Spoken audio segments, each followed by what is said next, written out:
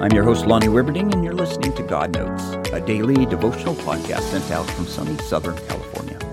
Today is Tuesday, November 14, 2023. Johnny Carson used to play a character on his show called Karnak the Magnificent. Karnak would give answers to questions sealed in envelopes that he hadn't seen. Then the envelopes would be ripped open to see what the question was. It was a great comedic routine.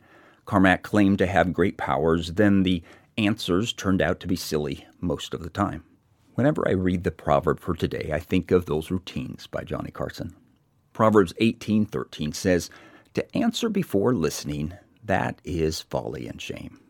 It might make great comedy, but answering before listening doesn't work well in real life.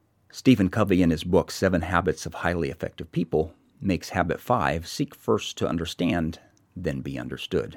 There are 2 benefits we get when we slow down and make sure we listen before we speak. First, we understand.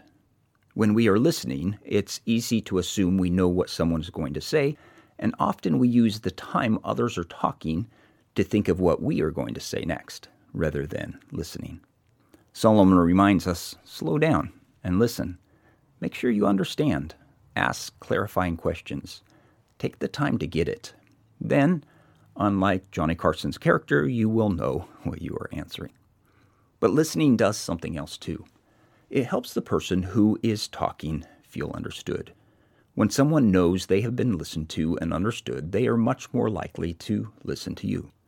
When you show you care about someone's thoughts, they have a lot more respect for your thoughts. A deep insight into the human journey, Solomon nails. To answer before listening, that is folly and shame.